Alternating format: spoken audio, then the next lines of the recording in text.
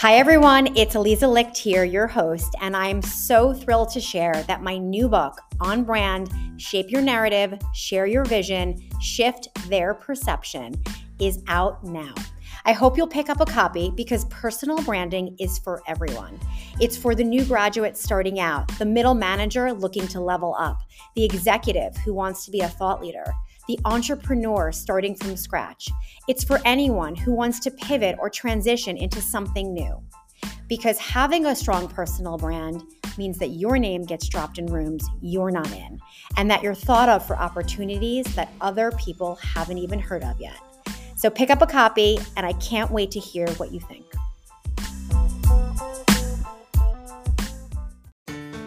Hi, this is Eliza Licht, and this is Leave Your Mark, the podcast, where I brew fresh career advice with some of my most inspiring and successful friends.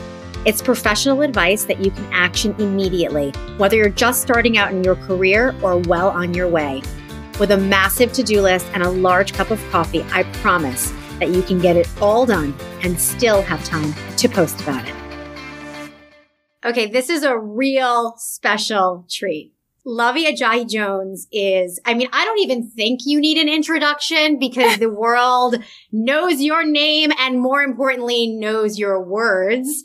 But for everyone listening, in case you've been under a rock for the past decade, Luvvie, she's at the intersection of comedy, media, professional troublemaking. She's a New York Times bestselling author. She's a podcast host. She's a TED speaker with more than 5 million views on her talk. You are so a leader in so many different platforms. Your razor sharp commentary paired with your humor has led to this media empire. And just so everyone knows, for the past 17 years, Luvvie has covered all things pop culture on her blog, Awesomely Luvvie, which I am a huge fan of since day one.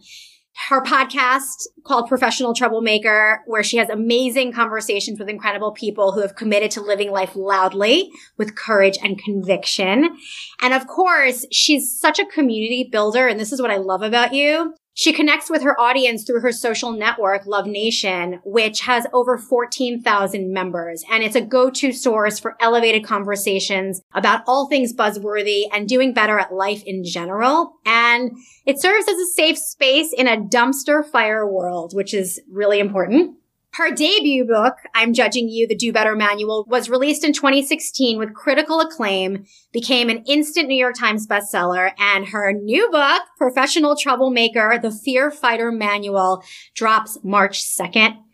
Luvvie, as if she's not doing enough in her own world, she's also one of the co-creators of Share the Mic Now, the global movement, and has received numerous accolades, including being chosen by Oprah Winfrey, no big deal, as part of her inaugural Super Soul 100 list, as someone who elevates humanity.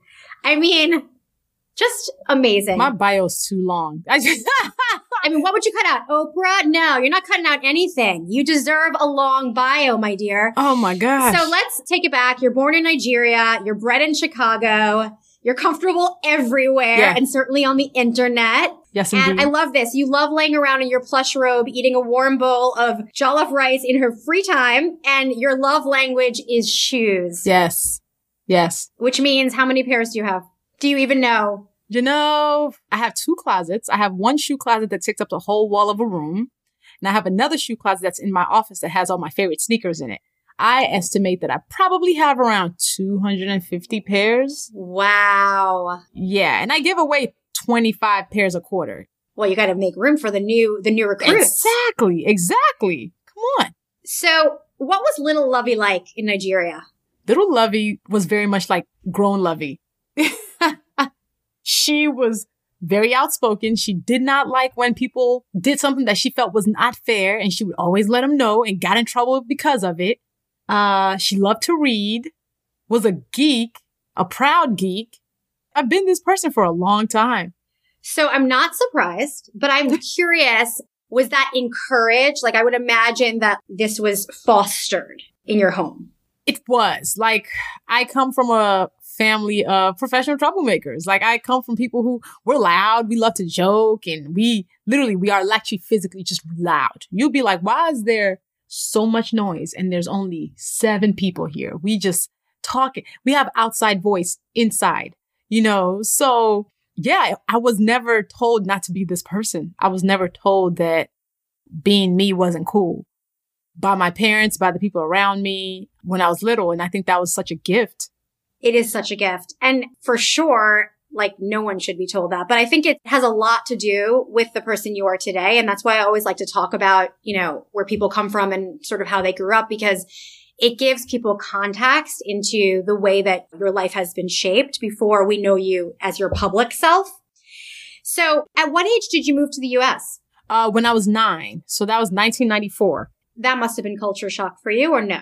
Incredible culture shock, because coming from Nigeria, where everybody looks like me, everybody's Black, where for me, I was never the new girl anywhere. It was cold here when we came because we came to Chicago.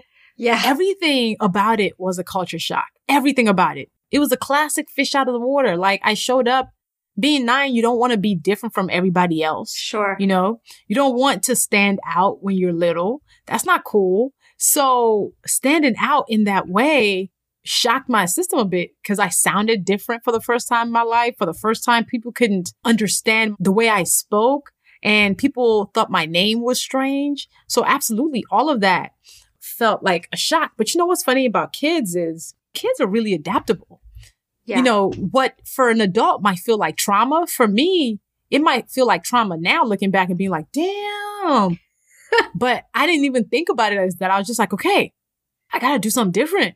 So I learned to lose my accent by just listening to my classmates, by just being like, okay, all right, I can do that. And by high school, I had lost most of my accent. Most of the thing that was a telltale sign that I was the new girl was gone. How do you feel about that as an adult today? Do you wish that you still did that, or do you wish you still had your accent? Because I feel like, I grew up with Donna Karen, and she was a huge proponent of cultural preservation, right? So yes. I think accents are so beautiful. Well, what's interesting is it's not like I lost my accent completely and couldn't reach it. Yeah. It's that my organic way of talking changed. Yeah. But I can still do my accent anytime I want. I still have, if I'm around a whole bunch of Nigerians, my accent comes back like that. If I'm around my friends. I'm happy because I love that. Oh, yeah. So Nigerian parents sound a little bit like Jewish parents. Absolutely. I've heard that they give their kids 3 options as careers, probably like lawyer, doctor, engineer. Like it's Absolutely. Very focused. Yes. So what did your parents hope you would become? And what do they think about your remarkable career now? So I thought I was going to be a doctor. I was told I was going to be a doctor because they were like, oh my God, you're so smart. You're going to be a doctor. And I was like, yeah, I'm going to be a doctor. I want to help people in the world. I took that dream on, and it was one of those things that I actually really did think I was going to do. So college is where that dream ended spectacularly because my major was psychology pre-med. So I took chemistry 101 my first semester. Listen, the first D of my academic career, my first and last D. Chemistry is a struggle. Chemistry is where dreams go to die. Like, I actually made effort and tried. And when I got that D, I was like, I don't even like hospitals. I don't think I want to be a doctor anymore. I like instantly deaded the dream. You know how oftentimes people tell us like, never quit? Yeah. No. Sometimes you should absolutely quit. I'd be the worst doctor ever in life. I would hate my life. Oh my God. I think some failures were meant to happen. You should absolutely quit sometimes. If it's not meant for you, pivot, go different. 100%. By the way, we have that in common. I was neurobiology and physiology pre-med, and I also dropped it in college my junior year. And I told my parents I was quitting, and they were like, what the hell are you going to do? And I was like, I don't know. It's fine. I'm going to work in fashion. You went all the way left. You were like, yeah, I'm going to drop neuroscience. I'm going to fashion. Your parents must have been like, have we failed her? They were 100% like, okay, we have failed. 100%. So you started your career though in marketing, right? Yeah.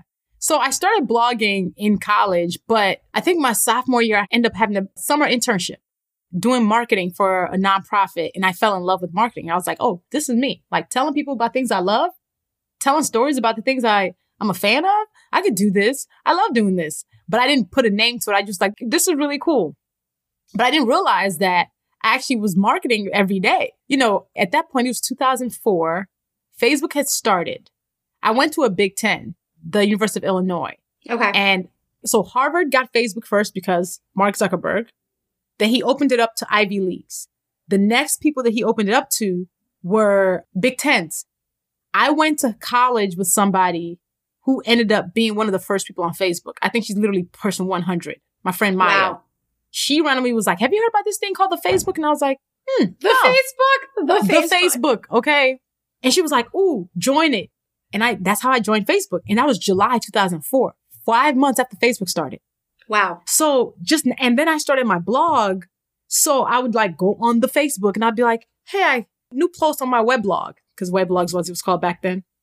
And that's how people started reading more of what I read and what I wrote. And then when I graduated from college in 2006, I actually deleted my college blog. I was like, I've leveled up, I don't have undergrad anymore to use as material. So instead of talking about my life, I'm just going to talk about the world as I see it. So that's when I started awesomelyluvvie.com.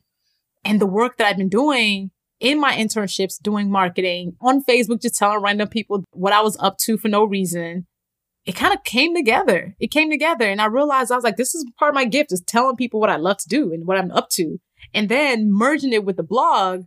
So I ended up getting a full-time job as a marketing coordinator for a nonprofit when I graduated. And I loved it. Literally, I was a person who was introducing the organization to Facebook and how to use social media to talk about the work they're up to.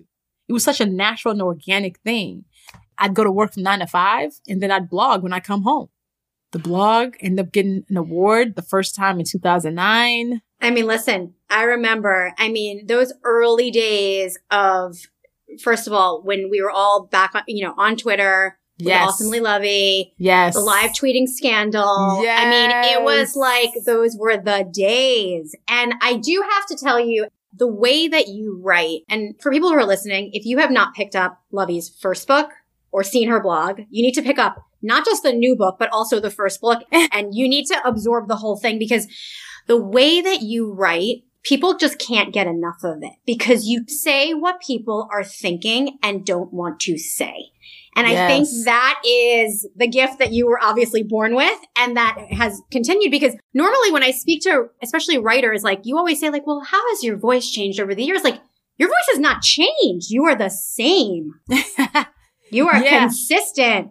Look, consistency is key. And thank you for reflecting that to me, because I think that's why my blog took off, even when I was still thinking it was just a cute hobby, is that people felt like I put voice to what they were thinking, or I put voice to what they didn't know how to even think about, right? Like, I think some of the best things that people say to me is like, they read my work and they feel like they're talking to their best friend. And for me, that's a high compliment, because it means that, like, I'm not just talking at you, right? We're having a conversation, even if it's one-sided, right? Oftentimes people are like, I reply to your blog post as if I'm actually talking to you. And I think that is something that I'm really proud of, is just knowing that my voice and my work speaks to who I am authentically, online, offline, on the podcast, in the book. I want to always be the person who is true to who she says she is. But I also think in the process of doing all of that, which you totally deliver on, it's educational for so many, right? So you're raising awareness for a lot of different things. And I'm just curious at the moment, what are you most passionate about raising awareness for? Candidly, my book. You know why? It's actually really something that I'm passionate about, is because, so one thing I realized about my career, and when people try to put me in the boxes, and even back in the day, I actually couldn't figure out what box I fit into. In blogosphere, you had your fashion bloggers, you had your style bloggers, you had your gossip bloggers, you had, tech bloggers. And I remember back then I used to be like, I don't fit into any of that, because I talk about all of that. So where am I? And it's because I've never really let myself just be one topic. I was never the person whose blog was one topic. The tone was always the same, right? Sure. And in different years, I'm passionate about different things. And I know right now what I'm really passionate about talking about is having the audacity to want to live a life that might feel too big for us. And that's why I'm so passionate about this book that I wrote, because do you remember back when we used to be on Twitter all day, every day, just recapping things, and you're DKNY PR girl, which literally, like, I'm like, yo, you're like OG. Okay. You're an OG in this game, and seeing how so many people have evolved. So much of our lives have changed from back when we used to play on Twitter for 7 hours a day. Yeah. And 7 is an understatement, but sure. 7 is probably an understatement. Like, we used to be on there like Twitter was paying us to tweet. Totally. So like, we'd be on there all days, but we made so many good connections. Totally. Such dope connections. But I think about who we were back then and how we could not have imagined what our lives look like now. Like, we could not have. Just when we were playing on the internet and with no real strategy of where we wanted to take it, right? And this book, I actually tell the story of how my life changed the year that I got my first book deal. That year was huge because that was before everybody that you follow on Twitter had a book deal. That was before all of us had like names and platforms that were considered big, right? We knew each other, right? We had some following, but nobody really took us that serious, to be quite honest. So my life changed that year because I realized that I had spent so much time being afraid of naming and claiming myself. I had spent so much time being afraid of calling myself a writer because I didn't fit into the box of the writers that I saw, like the Toni Morrisons, right? I was afraid of what it meant to actually decide I'm going to run my own company. So for a long time, I just said I just had a blog. I didn't call it a platform, right? And that year I turned 30 and I decided that I was going to start doing the things that scared me. I was going to start actually running towards it as opposed to running away from it. That year I ended up getting my book deal for I'm Judging You. That year I ended up skydiving. That year I ended up going to 7 countries solo. Things that I had never done before. Things that were just like, what? Completely out of my usual safe. I'm just going to stay on the ground. I'm going to just write on Twitter. I'm just going to, be this person who travels with her friends. Go by myself. That's crazy. But I remember like that commitment to actively do what scared me changed my life. That's why I was like, I got to write this book because my TED Talk that now has 5 million views, I said no to it twice because I was afraid that I wasn't ready for the TED stage. And when that TED Talk dropped and got 1 million views in 1 month, the first month, it got reinforced to me again. I was like, remember that lesson you learned in 2015 about doing the things that scare you? Yeah, this is proof of what happens when you actually keep doing that. So I wrote this book because I was like, yo, this is the book that I needed in all those times of uncertainty. This is the book that I needed when I was like, I'm not ready for TED. I might bomb. I'm afraid of that. This is the book that I needed when I didn't want to call myself a writer because I didn't see anybody who was writing in the way that I did. So that's why I'm passionate about it, because I am a testament of what happens when life ends up being bigger than anything you ever thought. So I have so many responses to this, but I just want to first start with, the name of the book is Professional Troublemaker, The Fear Fighter Manual. Yeah. And I can relate to a lot of what you're saying. Like, I said no to my book deal too. Twice. So I had the same thing. Like, I was like, what if no one reads it? What if it's horrible? Yeah. What if I have nothing to say? So I'm so on the same page with you, but I guess I would love to hear some of the ways that you coached yourself, or if you were coached by somebody else, or like, what are the first steps? Because obviously, not everyone gets approached to do like a TED Talk on a daily basis, but people struggle with like getting up in an office and presenting to a room of people, right? So like for the normal person who's just struggling with even taking that next step to present for a team meeting or, show up at a conference and get on stage, or even just in a one-to-one scenario, what are some of the tips of facing that fear? Because it can be so crippling. Yeah. I mean, this was a topic that I really wanted to tackle because what happens with fear is we end up thinking we're weak because we're afraid, right? Like the world has tricked us into thinking you being afraid, something is wrong with you. Like there's a chip missing. You're not brave. But here's the thing though. You can't be brave and you can't be courageous without being afraid first. If it was easy, if there's no fear involved, that wasn't braveness. That was something to do. And the first step of conquering it is realizing that you're not alone in it. I think oftentimes the things that we battle with are big and feel really big because we think we're the only ones battling it. So I want people to know, first of all, you're not the only one who's afraid. And those of us who show up in the world in our red lipsticks all the time, all really bold, we show up, we're opinionated, people assume that we're no longer afraid of anything. right? People assume that, of course, it's not a problem. They've been doing this. People who speak out loud and who've made a career out of culture criticism or, being really thoughtful thinkers and being thought leaders in general, people think we're no longer afraid. But I'm like, let me make it clear. Fear is not extraordinary to you. And that's okay. We're all feeling it. We got to acknowledge it first. When you acknowledge it, I always tell people to figure out the thing that they're afraid of. What is the worst case scenario? Put it on paper. I actually have a truth-telling guide that people can download called bethedomino.com that walks you through this, because I want you to think about what is the thing that you're actually afraid of. My therapist made me claim it and name it. Whatever the situation is, let's say you're in a meeting and somebody gives a terrible idea, because that happens a lot in meetings and it's bad and you're afraid of challenging it. What are you actually afraid of? All right, let's do worst case scenario. If the worst case apocalyptic scenario of you speaking up in this meeting is that you will get fired, will you become homeless when you get fired? Let's say worst case apocalypse is me challenging this idea in this meeting will absolutely get me fired. What actually then happens if you do get fired? Do you have a savings account? A lot of us are operating with a lot more power and privilege than we think. You're not going to go homeless most of the time. Some of Americans will, because living paycheck to paycheck.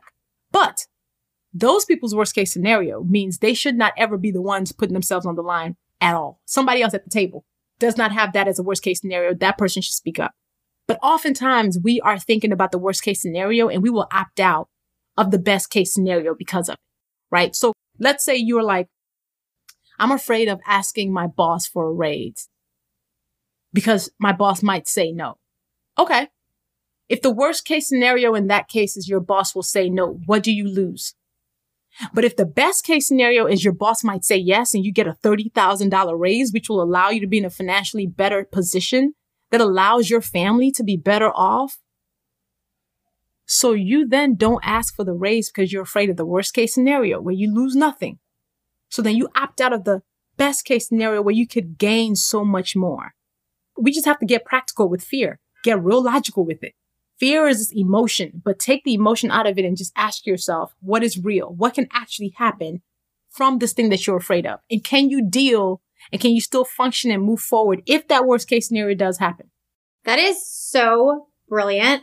I mean, you need to put that on some sort of like big billboard somewhere with your book, but that is amazingly tactical advice that anyone who's listening can take and apply immediately, which is one of the things that I really strive for on this podcast, because I think a lot of times you listen to really successful people and you're like, that's great, but I'm not building, a company and I'm not going to be the CEO and that's not the stage I'm at. But what you're saying is so actionable right now.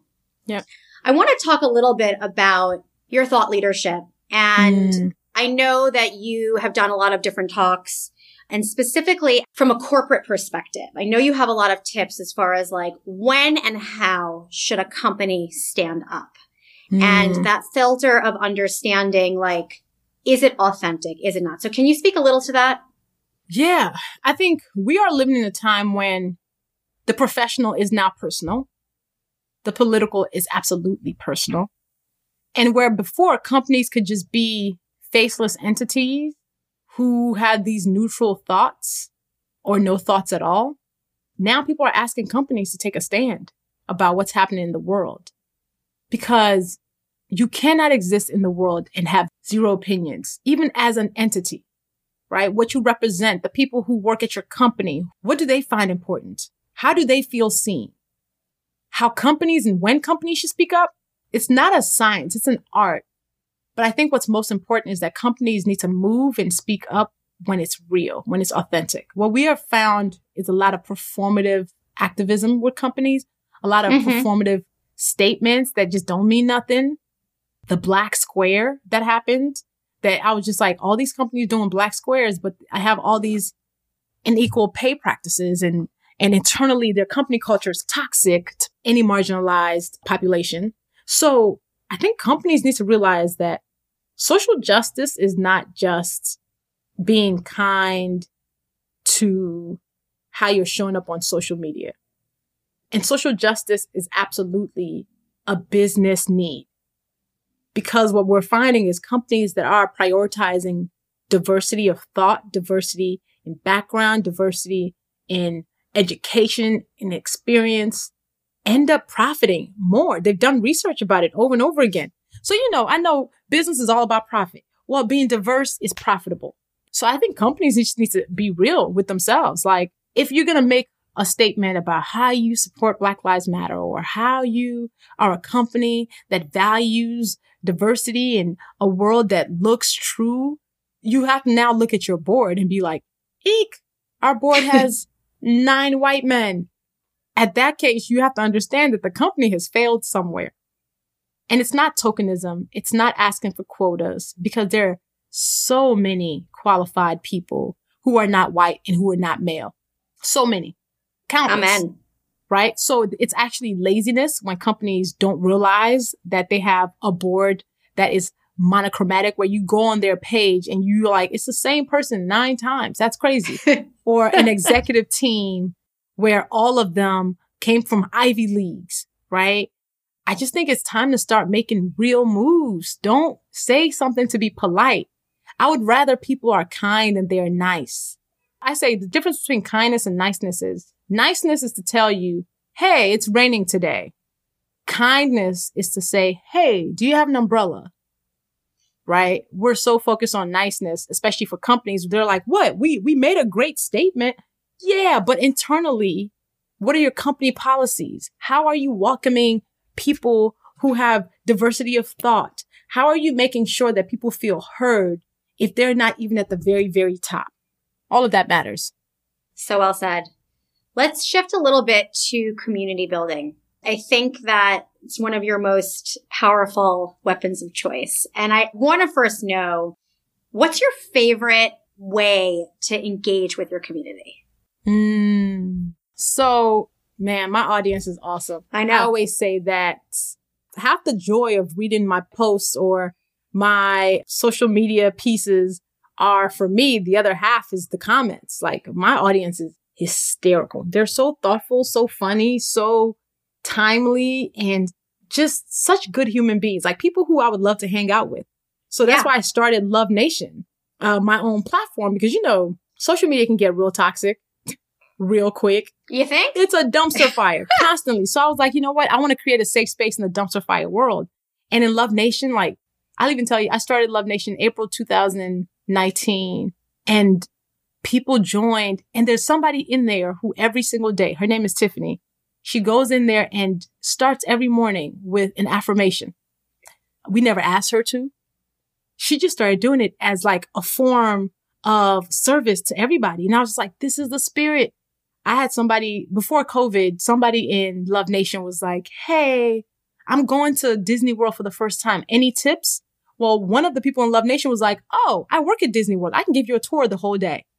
And they end up sending a picture to the whole network of being like, we had such an amazing time. And they call each other the Love Cousins because they feel like they're play cousins from all over the world. And for me, that's where I love to engage the most because it's just so pure. It's what happens. Like, it gives me faith that humans are not all trash, right? Like, there's no hate in there. It's moderated. And we've never even had to moderate a hateful comment. In 2 years of running this social platform that has 13,000 people in it, we've never had to delete a comment because it was hateful. So, yeah. So going back to the leader of the pack, which is you, what do you think the secret is as far as your leadership of the community that makes that be the result? I think intentionality and actually speaking out loud what I want the space to be. From the start of Love Nation, I declared this is a space that I want people to be able to escape to. I want us to show the best of ourselves in here. I want us to be a support system. I want this to be a place where you would want to live. And from jump, people understood that intention. So not being shy about saying what we actually want, what we expect of people. I realized that as the leader of Love Nation, my energy will be replicated. I have to model who I want people to be. And that's who I am just in general. Like, I want my platforms, my work to always model what I want to see from people in terms of my obligation to people as a community, my obligation as a person, me drawing boundaries. All of that is important. So yeah, I led Love Nation with that idea in mind, that they will replicate the energy that I bring into the space. And just like even on Facebook, even on my Facebook page, which I've had since 2006, I think, my fan page, that page has 330,000 people in it. And there's the only times I have to delete comments are when a post is shared to like a troll page and it's overrun by those people's fans.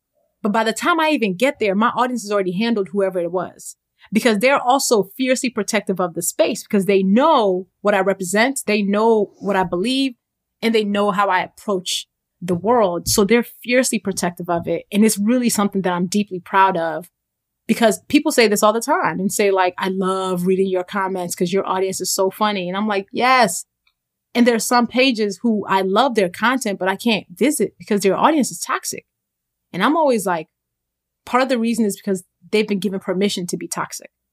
People know if you bring toxicity to my platforms, I have no problem deleting, blocking, reporting as spam. My platforms are not democracies. They are dictatorships led by me. So I don't know if you listened to Stacey London's episode on Leave Your Mark, but she quoted you and she was like, Luvvie says social media is a dictatorship. I was like, yes. You know what? It's freaking brilliant. It's brilliant. Yes. So, it's funny. I just connected the dots with something. I don't even know if you realize this, but in 2016, in your New York Times feature, you said people are prospering from being unapologetically offensive, trite, and stupid. And we are tweeting ourselves into high blood pressure and ulcers trying to tell them to do better. Being a pompous nut biscuit is now a publicity strategy. And I don't know what we can do to end the madness. You ended the madness by creating Love Nation. I love that. No, I like to create spaces and work that I want to consume. Seriously. Like the books that I write, the podcasts that I create, the platforms that I have, it's literally like, I want this thing to exist. So you know what? I'm going to create it then. That's how I approach my life and my work. Because if I need the place, if I need that book, then somebody else needs it too. And it's not led me wrong yet. So as a professional shade thrower, self-proclaimed. Yes. Have you ever gotten yourself into like seriously hot water where you're like, oh, why did I say that? Oh, absolutely. I actually dedicated a whole chapter in my book to it, to my biggest fail. There's a chapter in my book called Fail Loudly. And I want people to read that chapter for this information. But absolutely, I've gotten myself in hot trouble. Being a thought leader and being a opinionated person in this world and being somebody who wants to do something of note, it's one of those foregone conclusions. It's just a matter of when it's going to happen, right? For all of us. And I think that's also a reason why a lot of people are afraid of speaking up, of having prominence, because there is the price you pay, which is that your mistakes are also now louder, or your moments where you're not at your best are also now louder. So it's up to us to really understand that, like, it's an occupational hazard. It really is. Like, you can be your most thoughtful self and still run afoul of somebody, right? And you can still face plant. And I'm just glad that I know that in those moments, my job is not to just shut up and disappear and go become a librarian in Idaho. Because look, it's tempting. When you fall into like a Twitter firestorm, it's tempting to be like, you know what? I'm just going to collect my ball. I'm going to go home. I'm going to just like become a tutor for second graders as a life. Okay. That's easier and less obtrusive to my whole self-esteem. Yes. But it's an occupational hazard. It's one of those things where I think what's important is that you grow from it and realize that every fail you have is only a fail if you didn't learn anything, if it didn't make you better in some way.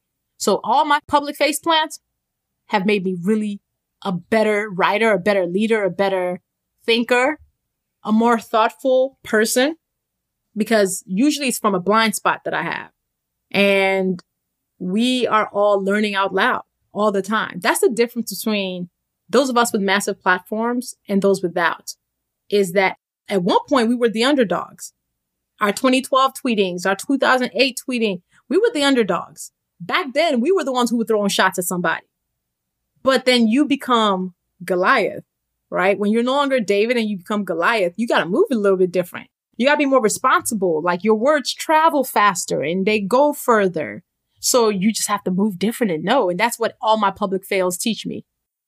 I wonder your thoughts on cancel culture, because I do think, and I see it from a lot of reporter friends, I'm not even going to name them because it's not important who they are, but the cancel culture really diminishes the voice of writers, right? Because every time a major reporter publishes something that someone doesn't want to hear, there's a huge backlash. So what advice would you give to people who want to live loudly, who want to take a stand, but don't have the strength and the courage to like face the backlash of it? Because you have to have a stomach for that. Yeah, that phrase, cancel culture, it's interesting because what I find is that in the moments of major backlash, the people who suffer the most are Black women. There's 1,000 times when I've seen journalists write something that was not thoughtful, was not from a good place, and people, had something to say about them on Twitter, but they kept their jobs. So what was canceled, right? I've seen, though, moments where Black women have said something people didn't like and had to go into hiding because their lives were threatened by it. So the conversation around cancel culture also has to get really real because we need to get real about who gets affected. Even when we think about comedians who are accused of sexual assault, who people run and talk about, 2 years later, they'll have a new movie out and everyone acts like nothing happened. So I think it really is a conversation that needs to become who really actually does get canceled, right? If we're going to use that phrase, who does it actually really hurt when people of power still retain their power after the critiques? You raise a brilliant point, and I think you should write an article about this and dig into it because you know what? You're 100% right.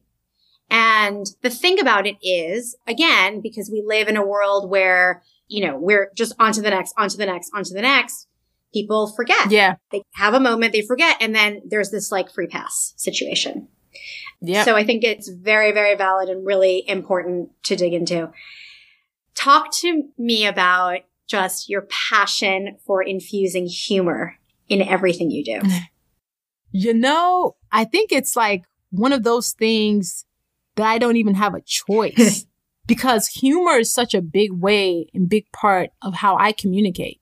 It's such a big part of how I move through the world. It's such a big part of my culture. It's a big deal for me to be able to make people laugh because humor is like the great equalizer. I find that when you can make people laugh, you pull their defenses down. And when their defenses are down, they're more willing to listen. But it wasn't anything that I did with strategy. So me and my friends have been goofy. I just remember for a long time. And I just remember we'd been in high school making fun of each other for lunch just because and like cracking up. Or we'll go into a store and we'll laugh at the most ridiculous things we find and how we just operate with each other. And I think especially for Black people, humor is a big part of just our culture and how we move through the world. So when I started writing my blog, I was just writing with the same way I was speaking and people found it funny. And I was like, oh my gosh. And I remember when my blog won the Best Humor Award in 2009 in the Black Web Blog Awards, I was like, oh wow, okay. Because it was such an affirmation of this thing that I wasn't necessarily doing on purpose. Yeah. I can't remove the humor from my work because that's just who I am. And my work is a reflection of my personhood. But it comes in handy. It comes in handy. And I love that people are like, yo, you make me laugh. I love that people are like, I know I can come on your website. And even if you're talking about something serious, you still made me chuckle in the middle of it, which I don't know how. So yeah, it's such a big part of what I do. It's a gift. So obviously this is your second book. When you were done writing this book, is there something that surprised you about you? Like, is there something that you learned from just sort of putting all of these thoughts on paper and going through sort of the trip down memory lane of facing your fears and understanding and sort of dissecting it that made you think like, wow, that was like even a great cathartic experience for me? Writing this book felt like an exercise in being who I am, even when it's tough. Like, I feel like my book writing process for this book especially was very much like well, you said you were going to do this? Challenge. Let's see if you can. Because I had to write this book when the world shut down from COVID. Like, here I am writing a book about fighting your fear at a time when the world's as scary as it's ever been. it was like God in the universe was like, all right, let's see if you can actually be this woman of your word. How do you fight your fear right now when you're scared? But you know what's funny is I felt convicted to write the book. So when I finished the book, I remember putting the last period on it and being like, I just wrote the best thing I've ever written. Oh, I get chills. I literally had such clarity and confidence about it because as I was writing the book, there were certain moments where I was putting certain words on paper and I was like, holy shit, this is really going to free somebody because me writing it just freed me a little bit. So yeah, the realization that I am usually asked to be who I say I am in public and in private. And I have what I need to rise to the challenge. So well said. I have chills. I really do. It's amazing. What's next on your bucket list, Luvvie? Got a lot going on over there in the Luvvie world. What's a dream project? Let's put it out into the world. Self-fulfill that prophecy. You know, my book is dedicated to my grandmother. I tell the story of my grandma throughout the book because I talk about how she's my favorite professional troublemaker and the person who I watched growing up, the person who really kind of taught me what it's like to be this woman, be this fierce woman who is still afraid but moves forward anyway. Honestly, my dream project would be something that puts her in front of people in a big way. And I think this is why this book is so passionate to me. I'm almost like, this is the precursor to whatever that dream project is. My grandmother died 10 years ago. It's interesting that this book is coming out almost exactly 10 years to her passing. So it almost feels like a tribute to her in that way too. Wow. So maybe this is the dream project because now hopefully millions of people get to know her name. Her name was Funmilayo Faloyin. And that woman would have loved this moment, right? Like my grandmother was not a shy person. So the fact that her granddaughter is writing a book that's going to be read by millions of people, which I'm claiming it, okay? Claim it. And her name is on my back cover. Her name is throughout the book. The book is dedicated to her. There's 4 pictures of her in this book. I think for me, I haven't even thought about anything beyond what is the dream project besides, because I think this book has been my dream project. That's so wonderful. And I love that because I also had a grandmother that was extremely influential in my life. And to be able to put it in writing and share that story with so many people is such a luxury. And I think also shows the kind of granddaughter you were too, which is also really touching. Last question, which is how I always end it. How do you want to leave your mark? What do you want to be remembered for? I love this question. I want to be remembered for bringing people joy, for making them think critically, and hopefully compelling them to make this world better than they found it. I want to be remembered for my humor, for my heart, and for my action. Beautiful. Yeah. I think that's a great, great goal. And you're already well on your way for that. Luvvie, this was awesome. It was so great to hear your story. There's something very warm and cozy when I think about you and I think about all the words that I have read that you have written. So thank you for coming on my show. Thank you for having me. It really makes a difference to me and it really matters when people are like, we want to share space with you. We want to hear from you. So I am so grateful to you. I love watching you soar also. I remember following you when you were still DKNY PR girl, which was crazy because I was like, yo, this is wild. So watching just everything that you've done since, it's inspiring and I'm a fan. I'm always rooting for you. So thank you. Thanks, Luvvie. Back at you. Back at you. Thanks so much for listening to Leave Your Mark, the podcast. If you want more career advice, be sure to pick up a copy of my best-selling book, Leave Your Mark. If you're on Instagram, make sure to follow at Leave Your Mark Podcast to stay up with the latest episodes. And of course, say hi to me at ElizaLichtXO. If you're on Twitter, definitely reach out at ElizaLicht. I would love to hear from you. If you want to subscribe to my newsletter or attend a future virtual mentoring event, go to elizalicht.com for more information. And just remember this, if change doesn't hurt a little, it's not change. Keep on rocking.